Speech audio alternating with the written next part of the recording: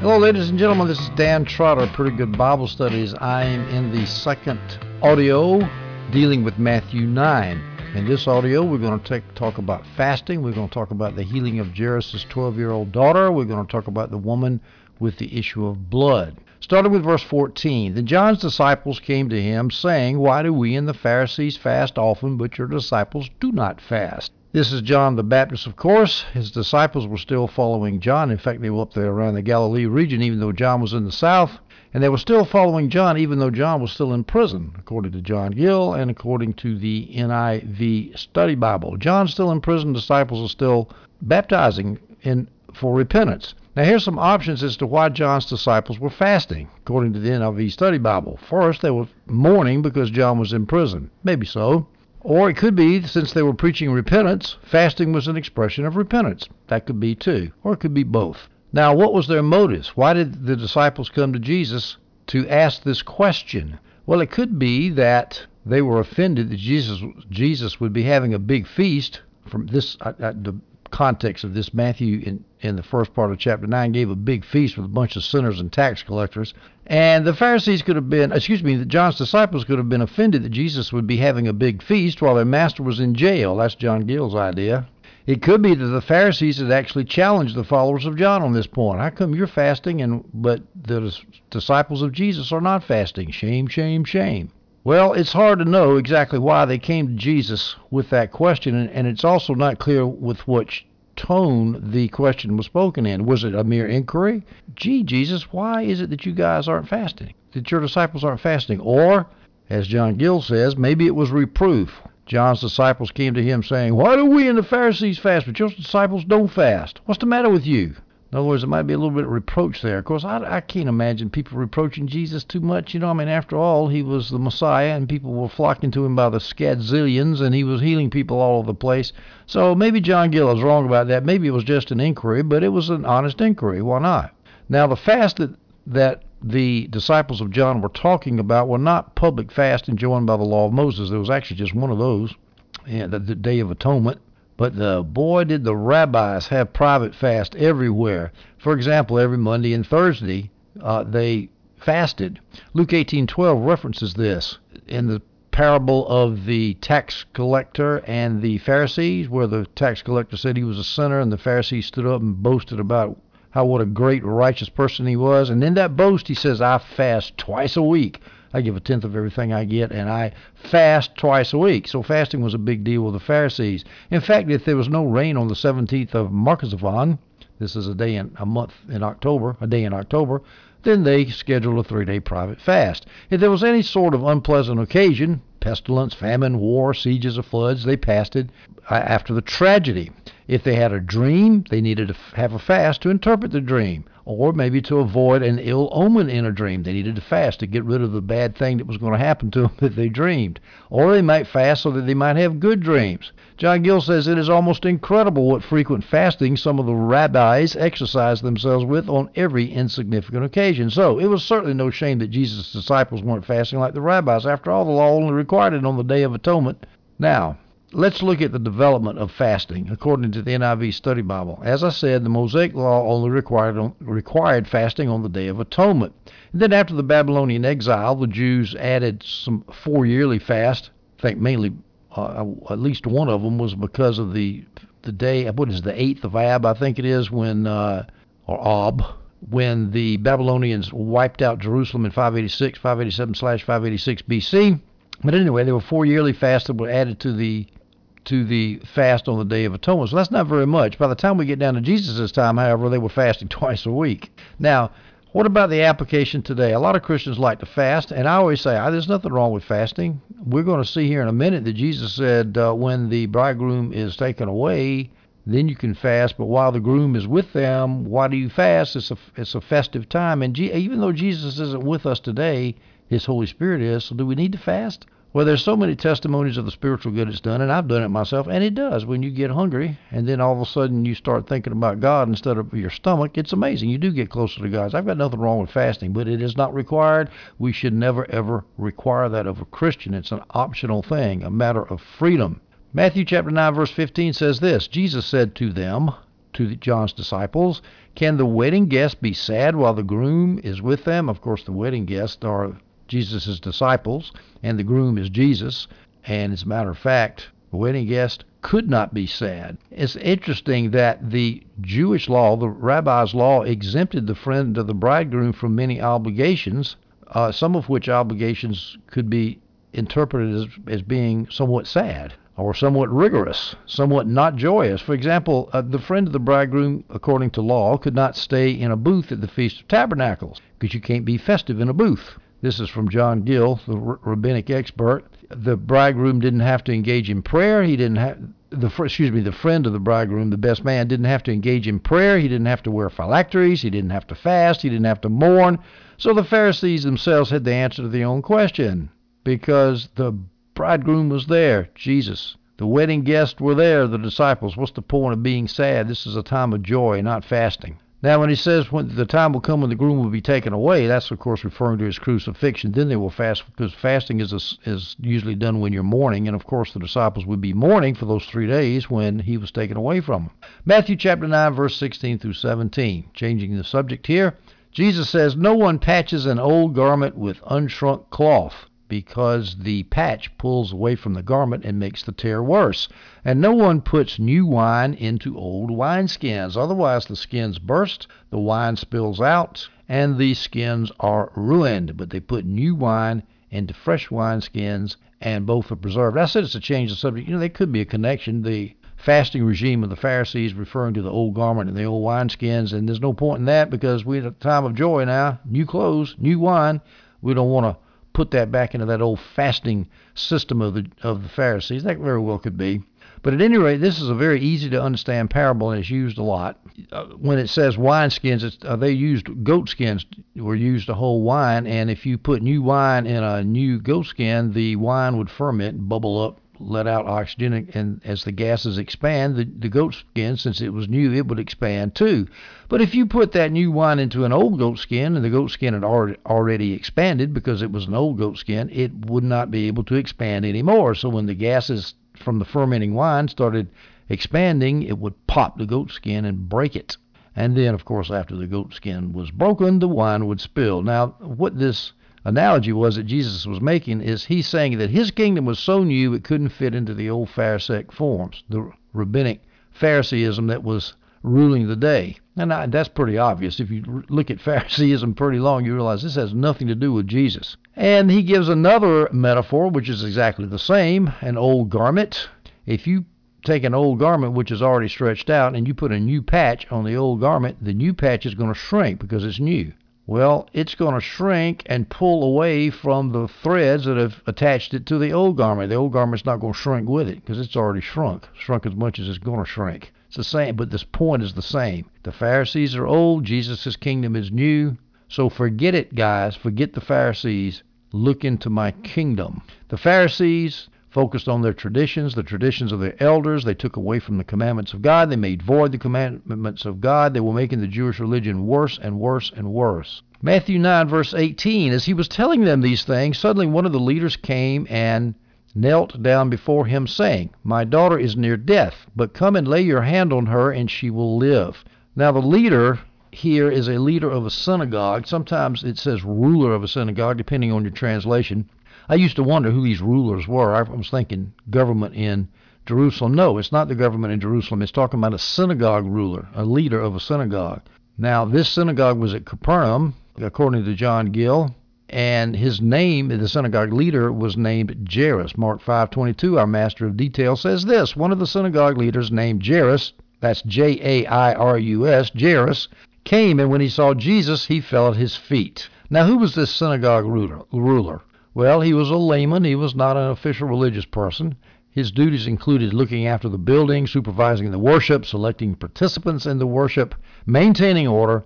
Most synagogues only had one ruler. There were exceptions. Sometimes the title was honorary and there were no duties involved at all. But one thing we know about synagogue leaders is very few of them believed in Jesus. We know this from John chapter 7, verse 48. This is when the Pharisees were complaining about the temple guardsmen about not arresting Jesus properly. The Pharisees said this: have any of the rulers, that's the synagogue rulers, have any of the rulers or Pharisees believed in him? So apparently not many of them had, but Jairus did. Now notice what Jairus' attitude was. He says, Jesus, if you lay your hands on her, she will live. Is that faith? That's faith. Once again, belief in Jesus and trusting in Jesus and his power and his status as the Messiah, that got Jesus moved. That moved Jesus. He would do something and he would praise the person who had the faith. And Jairus had the faith. And again, he's not a Jew. He's a Roman. Oh, excuse me. He is a Jew. Excuse me. Got him mixed up with a centurion whose servant was healed earlier. This is Jairus. He is a Jew. And he has faith. He has lots of faith. Now, the daughter, his daughter who was sick was about 12 years old. We know this again from Mark 5, verse 42. Immediately the girl got up and began to walk after Jesus healed her. She was 12 years old, and they were utterly astounded. Luke 8:42 says this because he had an only daughter about 12 years old. So here from Luke we learn another detail about this little girl. She was 12, and she was Jairus' only daughter. And you can imagine the fear and the grief and the despair that his only daughter was just about to die. It reads kind of cold when you read it. But if you can imagine this guy watching his daughter about to die, and he's coming to Jesus saying, please heal her. All right, she, according to Mark, was at the point of death. Luke says she was at death's door. She was dying. So she was close. She was close to shuffling off this mortal coil. And that's how she was when Jairus left the house. As it turns out, before they could get back to the house, she had indeed died. So they didn't make it personally. Matthew 9, verses 19 through 21. Jesus got up and began to follow him, began to follow Jairus, and so did his disciples. And a woman who had been suffering from a hemorrhage for 12 years came up behind him and touched the fringe of his cloak. For she was saying to herself, if I only touch his garment, I will get well. That fringe that she touched, some people say that was Jesus's rabbi cloak. The rabbis, had these famous fringe, tassels on the fringe of their cloak that showed that they were learned teachers of the law.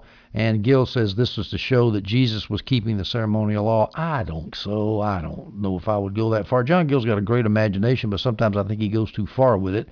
I think she just touched the edge of his cloak. Now, let's talk about this woman. First of all, she's a woman, and she's suffering from a hemorrhage. From that, people assume or deduce that she had some kind of vaginal discharge for 12 years. Probably. This is the NIV Study Bible. Adam Clark says her disorder was of that delicate nature that modesty forbade her to make any public acknowledge of it. Now, this might go to some of the psychology of this woman. She came up behind. She didn't go to him in front so that she wanted to do this secretly so nobody would see her. And she was saying to herself, so she didn't say anything out loud. She was talking to herself, I've just got to touch his garment. My dentist's son was getting a seminary degree at Columbia Theological Seminary in Decatur, Georgia. And he was taking a class, and it was a woman teaching the class. And she said, I'm going to give you the woman's point of view here. And she asked the people in the class, most of whom were men, and she said, I think she said, I'm going to just ask the women in the class, how do you feel when you're having your period? Do you feel good or do you feel bad? And, of course, a lot of them said they felt bad. And the woman teacher said, think if you would have felt that bad for 12 years, every day of the month, every day of the year for 12 years. How bad would that be? She was a desperate woman, just like Jairus was. She was ceremonially unclean. Leviticus 15, verses 25 through 27 says this, now if a woman has a discharge of her blood many days, not at the period of her menstrual impurity, or if she has a discharge beyond that period, all the days of her impure discharge she shall continue as though in her menstrual impurity. She is unclean. In other words, you're unclean whether it's a normal period or whether it's after the period. Any bed on which she lies all the days of her discharge shall be to her like her bed at menstruation, and everything on which she sits shall be unclean like her uncleanness at that time. Likewise, whoever touches them, touches her bedclothes, shall be unclean, and shall wash his clothes and bathe in water and be unclean till evening. Now, all of this, of course, made her existence miserable. She was always unclean. She couldn't go into the synagogue. She couldn't go into the temples. So, a skeptic might say, well, what kind of a law would do that to somebody? Well, it wasn't the law that was doing that to her. It was her sickness. And even if she was ceremonially clean, she still would have been miserable, bleeding constantly for 12 years. So this is just somebody complaining about God, if a skeptic would say something like that. Now, Jairus wanted Jesus to accompany him to go back home. If you recall the centurion with a sick slave, which happened earlier in Jesus' ministry near Capernaum, that centurion just says, speak the word and he'll be okay. But Jairus wanted him to come back home. Now, some people say that just shows that Jairus didn't have faith. I don't believe that for a minute. Sometimes it just doesn't do to pray at home. We ought to go to the place of the sick and pray for them. Go out and get somebody to pray for you. There's nothing wrong with that. He could have stayed at home and prayed and said, Jesus, please pray, but he went to get him. Jesus never took any notice of a weakness of faith on Jairus' part. He just went. So I think that even though the synagogue ruler had great faith, I don't think that implies that Jairus' faith wasn't all that great. Notice a woman approached Jesus from behind. Now, this was probably through modesty, according to John Gill, because a vaginal discharge would not be something she wanted to be open about, according to Adam Clark. And I would add the point, especially since Jesus was a man. You go to a man and say, hey, I'm bleeding. I've got a vaginal discharge. A little bit embarrassing. She could have been shamed, or she could have been modest, or she could have been both. Now, the woman touched the fringe of the garment. She might have thought there was peculiar holiness in the fringe, because the Jews placed so much sanctity on the wearing and using of those fringes. I don't think so. It's probably much easier to touch from behind. Jesus couldn't see her, and she could sneak up on him from behind and touch him. Now, it was reasonable for the woman to think she could be healed by touch. She no doubt had been encouraged by other stories of people being healed by touch. For example, in Luke chapter 6, verse 19, and all the people were trying to touch him, for power was coming from him and healing them all. All they had to do was touch him. They didn't have to say anything. They didn't have to ask Jesus. They just touched him and they got healed.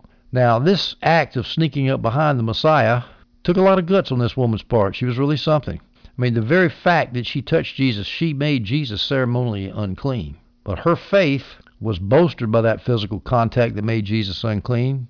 Some people say the contrary, say that having to touch showed that she didn't have faith. I would argue exactly the opposite. Her faith was so strong she didn't even need to ask Jesus to heal her. She just touched him. So I don't say that touching Jesus shows lack of faith. It's amazing how people look at the same set of circumstances and come up with exactly opposite conclusions. Matthew 9, verse 22. Jesus, turning and seeing her, said, Daughter, take courage. Your faith has made you well. At once the woman was made well. Well, there's, your faith has made you well. So how can we say touching is a lack of faith like some people say? That's nonsense. Jesus acknowledged her faith. And once again, here's the connection between the faith of the recipient of healing and Jesus. He responds to faith and trust and belief in him. You cannot ever have enough faith in this hard, cruel world we have to live in. The more faith you have, the more Jesus will operate. And I know that the word faith people teach this, but that doesn't mean they're wrong about that. They might be heretics about a lot of other things, like little gods and all that stuff, but the scripture clearly says more faith, more response on Jesus' part. Notice that the woman was made well. This was an instantaneous healing that was of a sickness that had lasted for 12 years, so it was obviously miraculous. The Greek word there for healing is sozo, which means not only to be healed, but to be saved. Now, because of that, the NIV Study Bible says Jesus is talking about spiritual deliverance as well as physical. For example, in Mark 5, verse 34, we read this, Daughter, he said to her, your faith has made you well. Go in peace and be free from your affliction. The go in peace is supposed to talk to spiritual salvation, and be free from your affliction is supposed to refer to her freedom from her sickness. I don't believe that. I just think go in peace was just a polite way of saying bye-bye. But it doesn't matter really, because obviously the woman was spiritually healed as she could be, given the fact that she believed in Jesus. Daughter, take courage. Your faith has made you well. Now notice when Jesus said that, he turned to see her, but Jesus turning and seeing her said, Daughter, take courage. Your faith has made you well. If we look at the synoptic passages here, we'll see what happened is that Jesus felt the healing power flowing out of him, and he turned around and said, Someone touched me. Who was it? Luke chapter 8, verse 46 says, But Jesus said, Someone did touch me, for I was aware that power had gone out of me. He didn't have to turn and point out the woman, but he did. He could have just said, Somebody touched me, the power flowed out of me. He could have kept right on walking toward Jairus' house. But he didn't do it.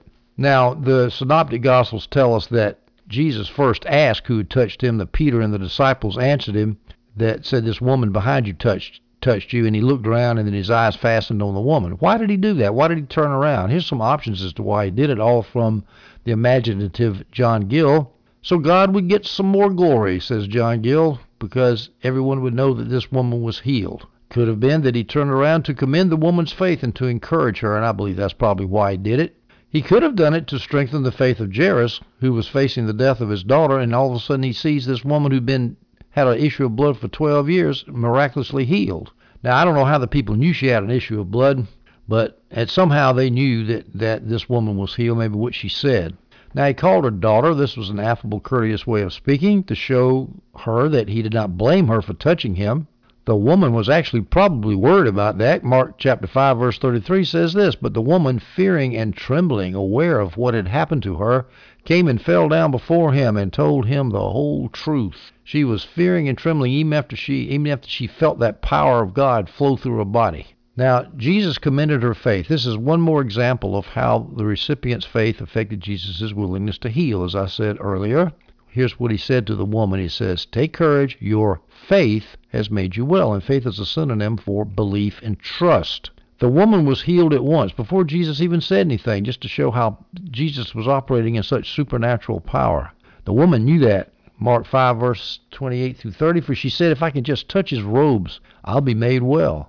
Instantly her flow of blood ceased, and she sensed in her body that she was cured of her affliction. She felt something. And of course, at once Jesus realized in himself that power had gone out from him, so he felt something too, the power of God flowing out of him, even though he was not conscious of the act of healing, which is kind of interesting. Matthew chapter 9, verses 23 and 24. When Jesus came into the official's house, now we're getting back to the walk to Jairus' house to heal his dying daughter. When Jesus came into the official's house and saw the flute players and the crowd in noisy dishonor, he said, "Leave, for the girl is not died, but is asleep." And they began laughing at him. Well, as a matter of fact, she had died. But to Jesus, death is just like sleep. It's no big deal to him. Who were these flute players? They were professional mourners, musicians hired to play in mourning ceremonies. And there may have been a lot of them because Jairus was he was a leader, he was a synagogue leader, so there might have been a lot of them.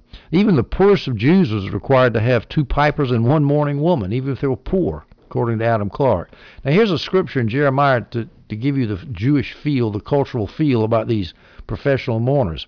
This is Jeremiah speaking in verse 20, in chapter 9, verses 17 through 21. "Thus says the Lord of hosts, consider and call for the mourning women, that they may come, and send for the wailing women, that they may come. Let them make haste and take up a wailing for us, that our eyes may shed tears, and our eyelids flow with water." He's referring to the oncoming 587/86 destruction of Jerusalem by Babylon. Jeremiah goes on, "For a voice of wailing is heard from Zion. How are we ruined? We are put in great shame, for we have left the land, because they have cast down our dwellings. Now hear the word of the Lord, O you women." Again, the professional mourning women. "Let your ear receive the word of his mouth. Teach your daughters wailing, and everyone her neighbor a dirge. For death has come up through our windows. It has entered our palaces to cut off the children from the streets, the young men from the town squares." Well, that's true mourning there. But when people died, they would hire mourners who were not necessarily sincerely mourning from their heart, but they're more mourning for pay. They were mercenary mourners. Yeah, the word professional mourners actually mentioned in Amos 5:16. "Therefore, thus says the Lord God of hosts, the Lord, there is wailing in all the plazas, and in all the streets they say, alas, alas." They also call the farmer to mourning, and professional mourners to lamentation. Now the crowd was noisy because they were hired to be noisy. The crowd was the crowd of mourners who were hired to wail and lament. Now, Jesus said that they were asleep. That's the common euphemism for death. But in this case, it really was true. Well, I mean, it was true that she was dead, but I mean, the euphemism was quite appropriate because he raised her from her sleep. Raised her from her death just as if she was asleep. We learn in the parallel passages in Mark and Luke that on the way to Jairus' house, the news was brought to the group that the daughter was actually dead, so it was no use to continue on. But Jesus did continue on, and he healed her. He raised her from the dead. The girl was 12 years old, as I said earlier, from Mark 5:42. Immediately the girl got up and began to walk. She was 12 years old, and they were utterly astounded. Go to Matthew 9, verses 25 through 26. "But when the crowd had been sent out of the room," I'm going back now before she was raised, "but when the crowd had been sent out, Jesus entered the room and took her by the hand, and the girl got up. This news spread throughout all the land." Now there's a question. Why did Jesus send out the crowd before he went in there to heal her? Here's some options to keep the healing a secret. Jesus was always worried about that. He was worried about being proclaimed a Messiah prematurely and thus starting a revolution and thus getting the Romans to come down on the Jews' heads before he had a chance to train his disciples and set up his kingdom. He could have done it because to show that Jesus was not seeking popular applause. He was just trying to get this girl healed. He didn't want it to look like he was bragging. I don't know, maybe so. He wanted to show the scoffers and the doubters that they weren't worthy to be in the room, says John Gill. They had shown Jesus such scorn and contempt. He said, look, I don't want you guys around here. Get out of here. If you're going to be so obnoxious and laugh at me because I said the girl was asleep, I don't want you around. All right, well, that could be too.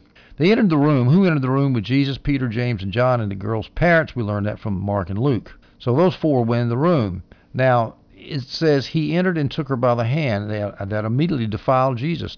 He was defiled under the Levitical law. He was never worried about that. In fact, John Gill says he wasn't defiled. This did not defile him any more than touching the leper or the bleeding woman's touching his clothes. For these actions produced supernatural effects, which came not under the cognizance of the law. Well, that's a good question about how much under the law was Jesus. And to me, if he's ritually unclean, I don't think it really matters.